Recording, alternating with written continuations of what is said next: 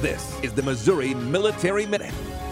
I'm Ashley Bird. 6 men were inducted into the 2022 class of the Missouri Veterans Hall of Fame. Wayne Wallingford, the director of the Missouri Department of Revenue and a decorated airman himself, introduced the first inductee.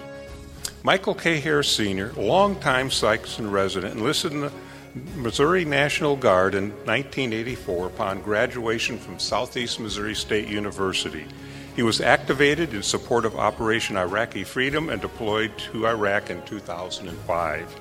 He served as the NCOIC with the U.S. Army Corps of Engineers, the logistical support areas, Anaconda near Balad, Iraq. He received the Global War on Terrorism Service Medal, a Combat Action Medal, and a Bronze Star Medal for his heroic service in Iraq, and he retired in 2007.